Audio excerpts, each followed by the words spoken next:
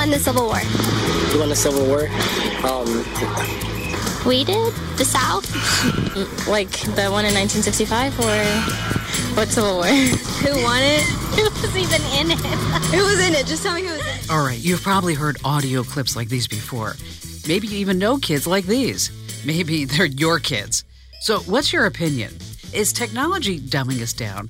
Is it really stealing our ability to think critically? Well, according to a Mars poll, 49% of Americans think that technology actually makes us dumber, while 46% say it makes us smarter. So if you think about it, it's an even split on this topic. I think the real question is not whether technology is dumbing us down, but whether we're allowing technology to actually think for us. I don't mean doing research. I mean actually thinking, making decisions, thinking critically, developing ideas, defining our imagination. Are we relying on tech to perform these things that used to define us as uniquely human? I'm Kim Komando, and this podcast may be a real wake-up call. Believe me when I say the research I did took me to some really interesting places, and I spoke with some scary smart people. We tackled the tough topics about technology and how it affects the human intellect. There's no one right answer, but I always think it's good to hear from the experts, the folks who actually study this day after day. And speaking of your mind, I just want to remind you, if you're not getting my podcast delivered to your devices automatically, you're totally missing the boat. I have to get my favorite podcast delivered because otherwise I get busy, I forget, and then I kick myself because I've missed all of this great information. It's super easy to subscribe. Head over to iTunes, or for all your Android devices, go to Google Play. Who is our vice president? Don't know. I have no idea. What's his name? Oh my gosh. I have his name I have his face in my head. Who is the vice president? Is that like a trick question? Who did the American colonies fight to win their independence? George Washington. They fought George Washington? Kim Komando is brought to you in part by HelloFresh. Delicious meals at home in under 30 minutes. Start today at HelloFresh.com/Kim. It's happened to me, and I'm sure it's happened to you. You're sitting around with a group, maybe just your family members or friends. Somebody asks a question, and before another person can answer it, there's another person who picks up their phone and says, oh, well, let's just Google that. And there you have the answer instantaneously. The definition of intelligence is changing. Psychology today boils it down to this. With technology, our life is more efficient, it's cheaper, it's simpler, it's faster. On the other hand, when we're not connected to a device, we're more intellectually vulnerable. Without access to online knowledge, even a connected 7-year-old could, quote-unquote, outsmart us.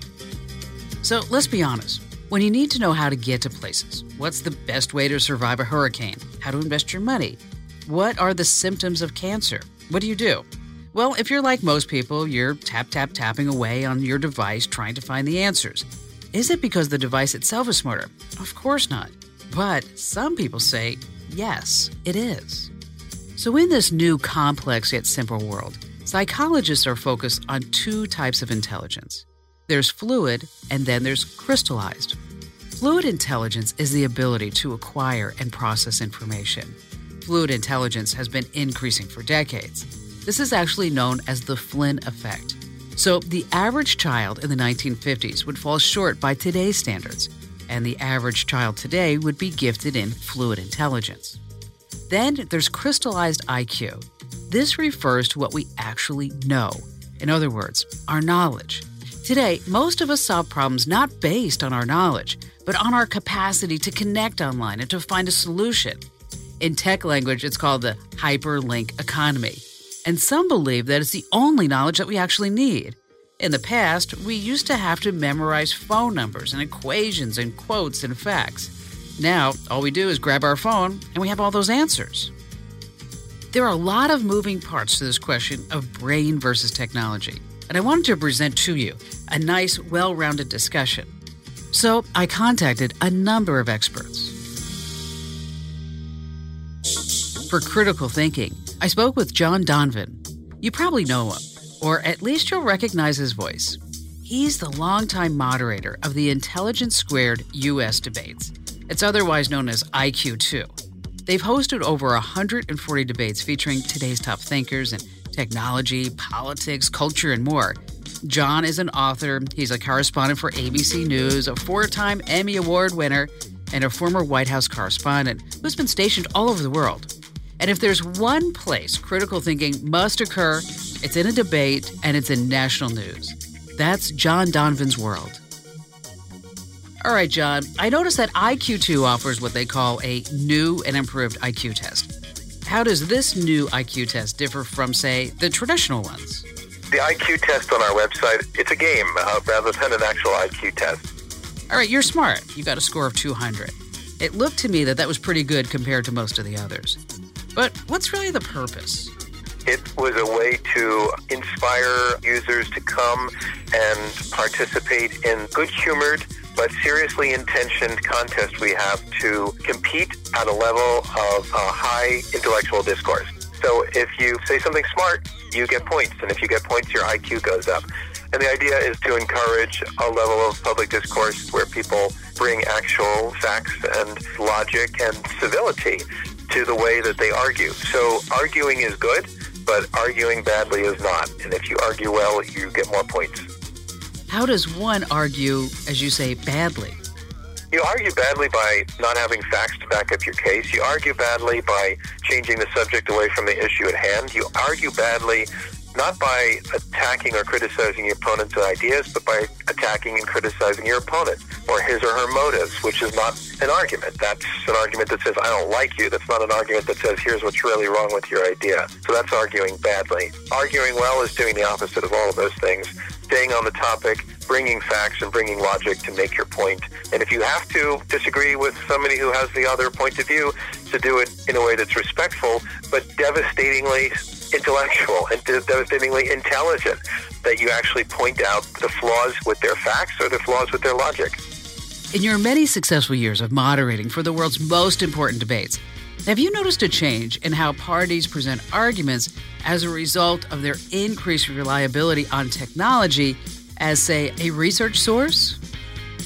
I'm not a big believer that having information available to you online and through online devices or through your phone or even old-fashioned through a desktop is a bad thing. Information is information. There were always bad books, and there were always magazines that wrote things that were ridiculous and nonsense. There weren't as many out there as there are now in terms of printed words compared to the amount of text that's available on the internet, of course. But you always had to decide who was a reliable source and who was credible and who made a good case and who made a bad case. And so I don't think that our debaters are coming to the stage badly prepared in any way because they give information digitally. And by the way, a lot of them put information out digitally. A lot of our debaters have their own blogs and appear regularly. They're on Twitter. And what I would say is that maybe sometimes their arguments are more clearly articulated and with more sophistication on our stage than they are in a tweet. But that's the difference between having an hour and a half versus 140 characters. It's getting more and more difficult to find an unbiased source for research. I often find that websites have this polarized agenda attached to them, using pictures and language and clickbait as an emotional appeal.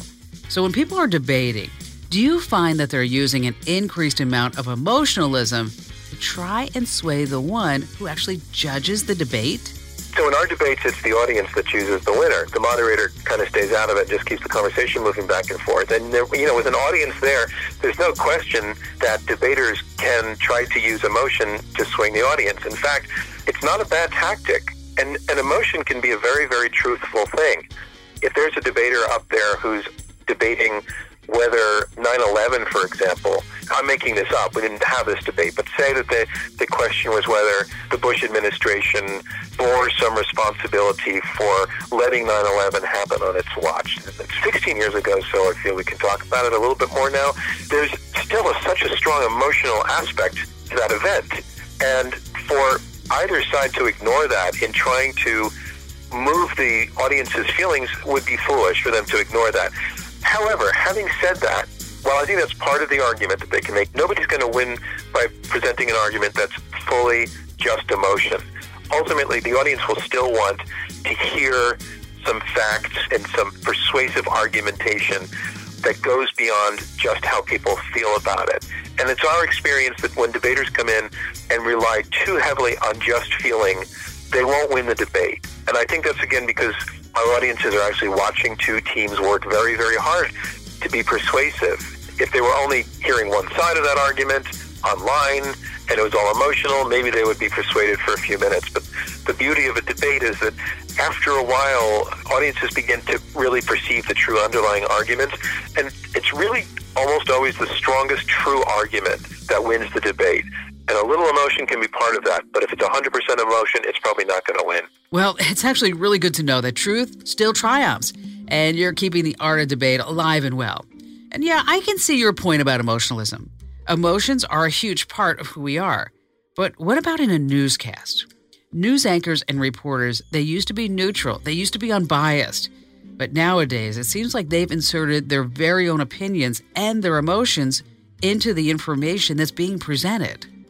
I don't have a problem with emotion being part of a news report. You know, there's such a thing as emotional truth, and the way you feel about something tends to be authentic. For example, I did a story many years ago where a guy went crazy and rounded up a number of Amish girls and murdered them.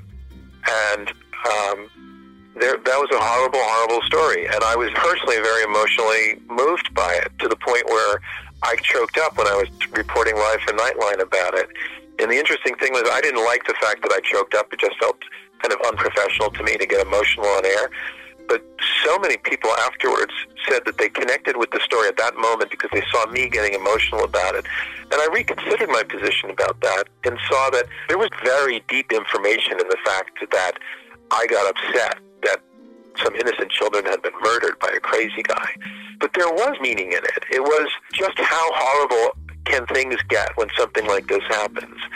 And I now stand by that story. That doesn't mean that journalism can't go too far in that direction and try hard to build ratings or to keep you from switching the channel by playing on emotional heartstrings. Then that's problematic for me if that happens, because then the motive isn't like to reveal some truth. The motive is to keep you in your seat. And then you're sort of losing a little bit of the sense of what journalism is about. The current cultural mandate is that we must become proficient in our ability to utilize and even interact with technology. The most desired employees are those who can operate technology. So have you personally seen a shift in human intellect because we, in essence, have shifted our focus? No, again, I'm not somebody who's very, very freaked out about the fact that technology has become a big part of how we work out problems. You know, and also, especially in the last 20 years, the fact that we turn to the internet and this gigantic, gigantic collection of information, not all of it reliable, but I think you can sort it out. I tend to think that's mostly a good thing. I just published a book last year, A History of Autism, and it's called In a Different Key, The Story of Autism. And I'm very proud of how well it's done because it was nominated for a Pulitzer Prize. And it's got 110 or so pages of notes and bibliography in the back. That's why it's such a thick book. And the fact is that those notes and bibliography, I got almost all of them digitally. I was able to basically digitally check out books that were in libraries all around the world because they've been digitized. And it saved me a ton of money. It saved me a ton of time in travel. And it gave me access to so much more information than I ever would have had before that it made the book so much better. So for me, my personal example in that is that having technology put me in touch with books that I never would have discovered otherwise was a terrific thing. So my personal experience is the opposite of being scared of the technology. Okay, John, you just nailed the reason why I started talking tech in the first place. I was talking tech on radio long before it was even really a subject because I wanted to give people the lowdown on what I knew was going to be a really, really big deal. We don't have to be afraid of new technology. We just have to be informed. Knowledge is, after all, power. But back to my original question. And my final question is this. In your opinion, do you think the average person has lost his or her ability to think critically as a result of being dependent on technology?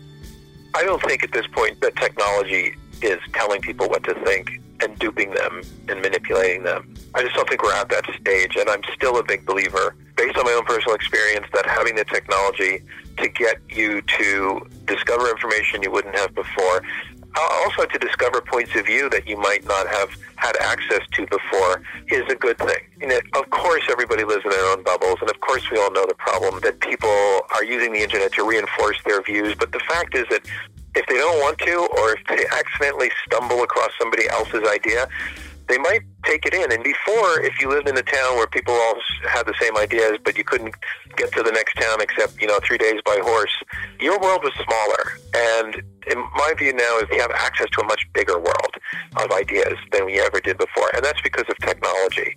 I think on the whole, even with things like filter bubbles, that the technology is making it possible, even for people who maybe aren't searching and seeking and aren't super intellectuals, still to run across ideas that they never would have come across before. That's great input. John knows people, how they research, how they debate. It's awesome to have a seasoned expert like John Donvan on this podcast. Up next, we're going to tackle a really difficult subject. We're going to talk about what's happening in the schools, what's happening with our children and the next generations. Brought to you in part by our friends at Dreamstime, the world's largest stock photo and video community. The right image anywhere, anytime. Download the most relevant and current images and videos today for only 20 cents each or for free. That's DREAMSTIME. Dreamstime.com. Now, let's talk about what's happening in the schools. Do you remember I mentioned something called the Flynn effect? Well, for the first time ever, the Flynn effect may be ending. You see, intelligence test results are showing signs of decrease. Some kids are no longer surpassing the generation before them. So I got to thinking, does this have anything to do with technology? And when I was doing my research, nobody really dares to go there. Well, not on a clinical level anyway. With this question burning in my mind, I contacted Joel Brand. Joel is the chief scientist over at Brand Gas. Joel's company manufactures some highly technical instruments used for analyzing gas and other chemical emissions, things I don't even pretend to understand. But he also tutors local students in math and science. With a PhD in physics, a master's degree in math, and a BS in engineering, let's just say he's been through his fair share of education. And now is beginning to notice significant changes in both the tech world and inside the schools. But let's back up. Joel, what exactly do you do? It's always hard to answer what I do because I develop and manufacture industrial equipment, but I have kind of a fascination with education and actually the topic of critical thinking and how technology and math and science and all of those things play into everyday life even. As a teacher who has seen decades of education, and as you teach kids today, what observations have you made regarding the evolution of thought patterns in children as a result of technology? Well, that's a really good question, Kim. What I see a lot is there's a heavy emphasis now on sort of procedural thinking as opposed to really trying to understand what's going on. It's hard to say whether this is a result of technology or not. What I do notice is that there is definitely a shortened attention span with the students. Instead of sitting there to think about an answer that they could come up with easily in a couple of steps, it's sort of like, well, let's just Google this.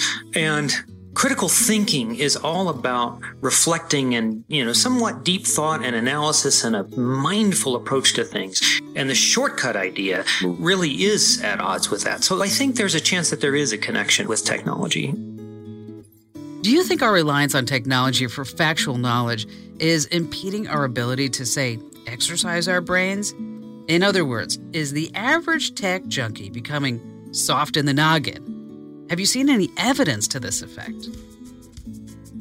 I don't necessarily think we're becoming soft because of that, but I don't think we're necessarily becoming any smarter because of the access to this factual knowledge either.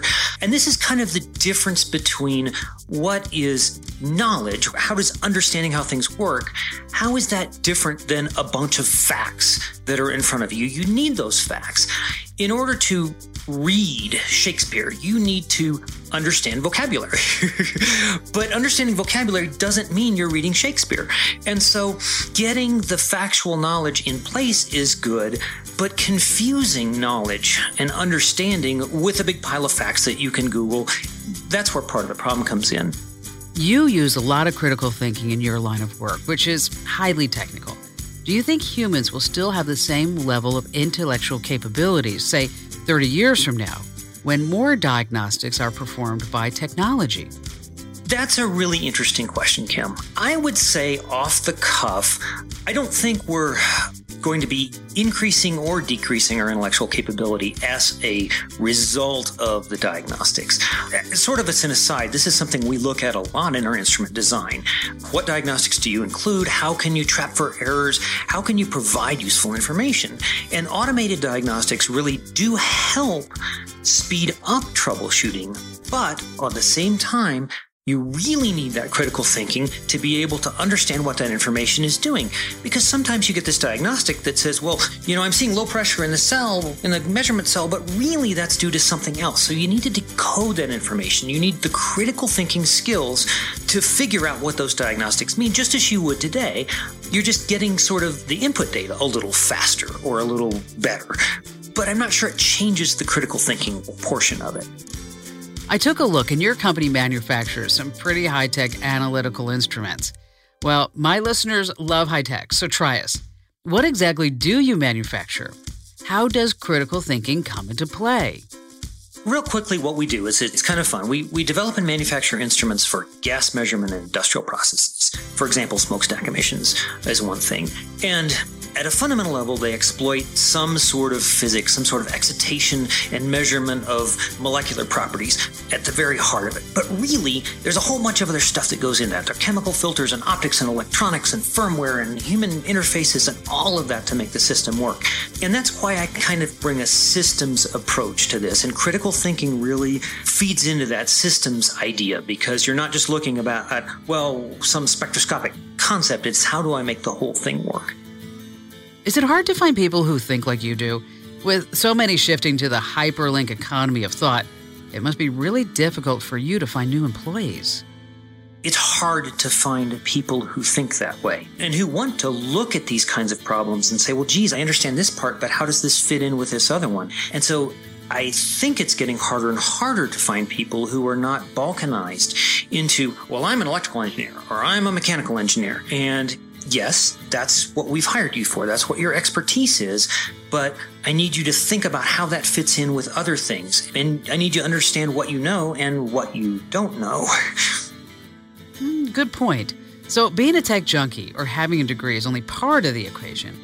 Right. The other thing that I think feeds into this is tech junkies or people who become engaged and sort of obsessed with social media or really anything else. That sort of becomes a distraction. And sitting there looking at Facebook to monitor how many likes you've gotten on a post is going to be this sort of distracted, short attention span mentality, which again is kind of an impediment to mindful, critical thinking about problems. So if you think that I'm just going to jump on Google and I'm just going to Google this and I'm just going to get those facts and I'm going to answer the problem is really different than, I better sit back and understand how this all fits together.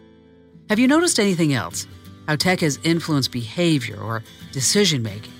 I think one detriment of the technological landscape we live in now is how this short attention span and how technology actually causes poor planning. Because in the good old days, we'd call our friend and we would make plans for lunch tomorrow. Now we'll text each other 15 times. If I'm 20 minutes late and I leave you hanging, it's okay as long as I text you that I'm going to be late or where I am. And that, to me, isn't really okay at all. That's a breach of our friendship. You're wasting my time. And just because you have a technological crutch doesn't mean it's okay to waste my time. I know what you're saying. I feel like it takes me twice as long to text someone as it would be to have a quick chat. And when I'm having computer issues, yes, even me, the digital pro, can have issues from time to time. Sometimes I get caught up on my social media feeds, and pretty soon, there goes 30 minutes. I agree. I think it often becomes its own little time waster. And I think that's something that's a difficult question to ask. When we see these adverse effects of technology, is it really a problem with technology? It might be. Or is it something that just technology enables our natural tendencies to waste time or to jump to conclusions or to glom onto the simple answer as opposed to thinking about it? And I sit back and I say, you know what? My life was pretty good without Facebook. I'm not so sure that technology is saving me a lot of time. But on the other hand, I just couldn't produce the amount of podcasts and articles and radio shows and blogs without technology. There's no way we could go back.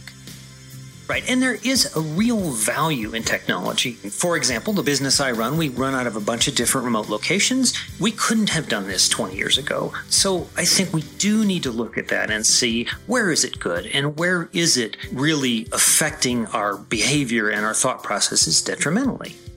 Great stuff, Joel. I really appreciate your time and your input. Well, thanks, Kim, for having me. It's been a great pleasure. We've heard from two amazing experts, leaders in their field and in their communities, but I wanted to present a different angle. I found myself hunting for someone who has truly really studied people, their minds, their history, their beliefs, their weaknesses. A leader who has dealt with tragedy and trauma, courage, education, all those things. And I found my final guest, Dr. Thomas Vail. Dr. Vail is a professor of critical thinking, philosophy, psychology, theology, and thanatology. I had to look that up too. It's the study of death. Retired from the Army as a colonel, he holds a PhD, an MTH, and a master's in strategic studies. He has an extensive history teaching critical thinking and formal logic, and currently chairs over a dozen dissertation committees. He spent a lifetime dealing with history, the human mind, and human vulnerabilities. Dr. Vail, with your background in history and strategy, do you see any obstacles with the way that people communicate nowadays, say through texting or social media? Because social media and other delivery systems are so rapid, people are reading stuff in little sound bites. And with that, with 40-word characters, people don't compare and contrast information. They'll tend to either delete it outright or they'll accept it outright. And it's kind of like what is real and what is not becomes a real problem. If you study the works of Goebbels and his propaganda process of the Nazis, you tell somebody something over and over again until even the dumbest of them, or stupidest of them, as the way Goebbels described it, begins to believe it. And if you present it in so many different ways over a spectrum of not only academia, but in information media sources, social media, etc., after a while people begin to believe it as being true.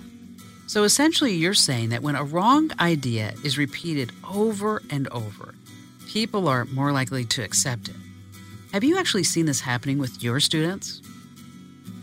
I had a student a few weeks ago who had written all sorts of stuff in their literature review in their chapter 1 of their dissertation, but it had, because of their worldview and the way they were analyzing the information that they had downloaded from the library, they had incorrectly interpreted each article that they had read.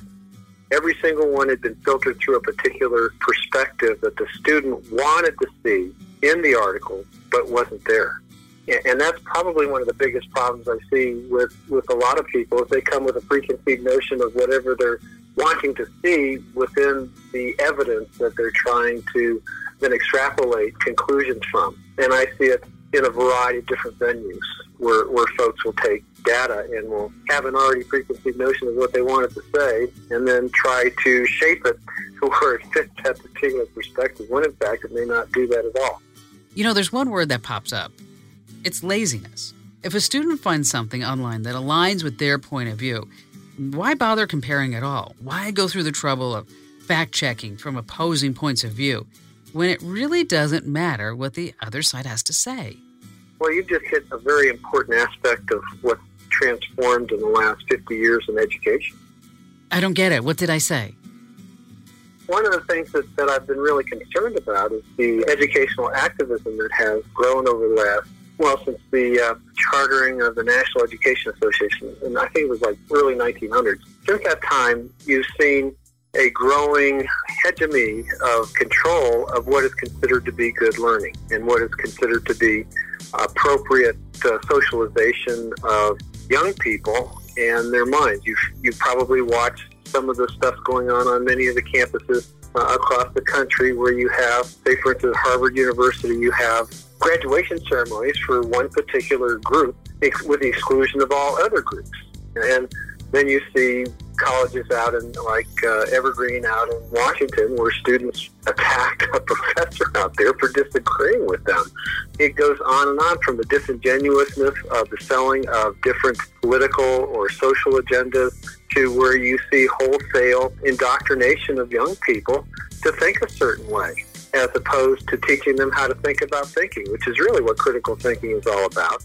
The reason why, for instance, Socrates was executed was because he was charged with perverting the young people.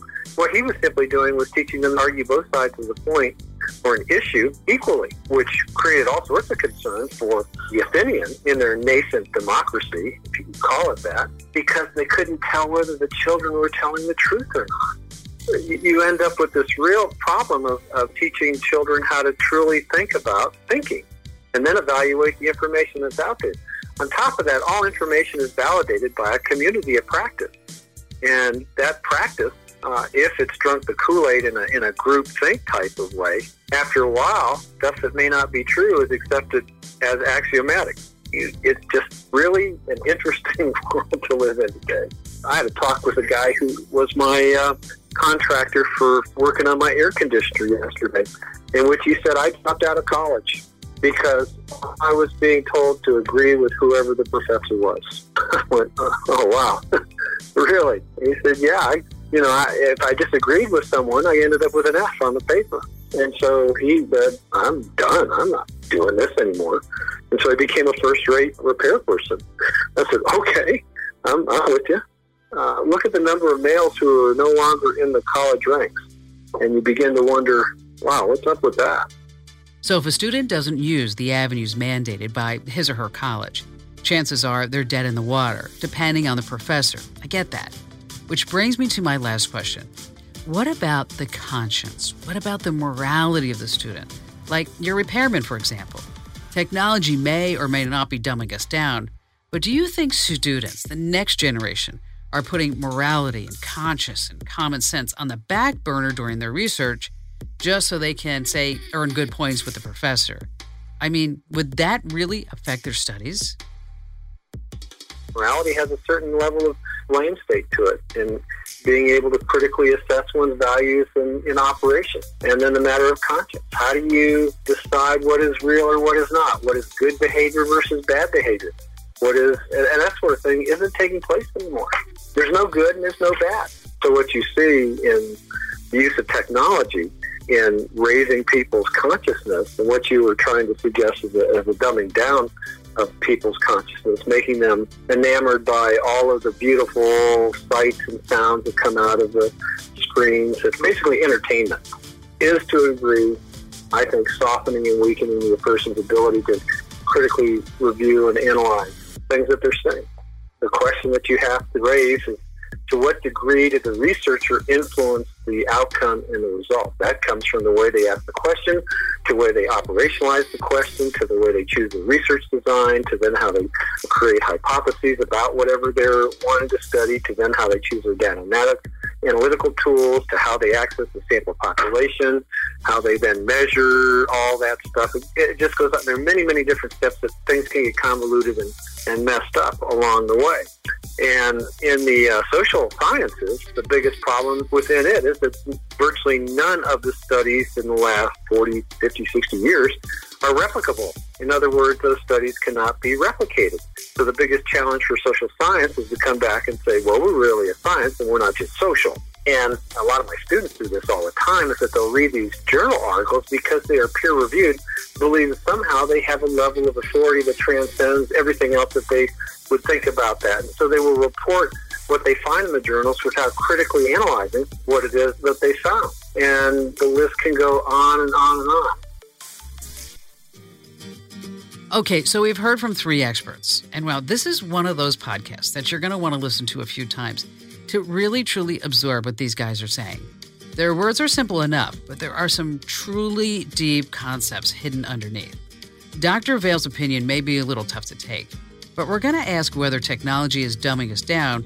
We actually have to consider all the sides with an open mind to reason, analysis, and above all, critical thinking. Here's my take on these interviews. If you don't want to be dumbed down by tech, and if you don't want your time wasted or your opinion swayed, if you don't want to go soft or lazy in the brain, it's up to you to do the work. And I'm saying it as much for me as for you, truly. Nearly all the tools that we actually need to learn are right in front of us on the internet. Never before have we had access to so much information. Yet at the same time, there's scary evidence that the English language and crystallized intelligence has declined. Obviously, this podcast is just the tip of the iceberg, but I hope that it will spark some really juicy discussions in your neck of the woods and on social media. Do me a favor, share this podcast on your Facebook page, your Twitter feed, and LinkedIn, because I bet you it's going to spark a ton of comments and discussion. And that's what social media is all about. I'm Kim Komando, bringing you the most thought-provoking and digital lifestyle podcast on the planet. And if you like this podcast, do me a huge favor. Please, please, please head over to iTunes or Google Play and give it a 5-star rating and a terrific review, because this helps more people find our podcasts. Kim Komando is brought to you in part by SimpliSafe. Thanks to SimpliSafe, protecting your family is simple. Get 10% off at simplysafekim.com. That's simplysafekim.com.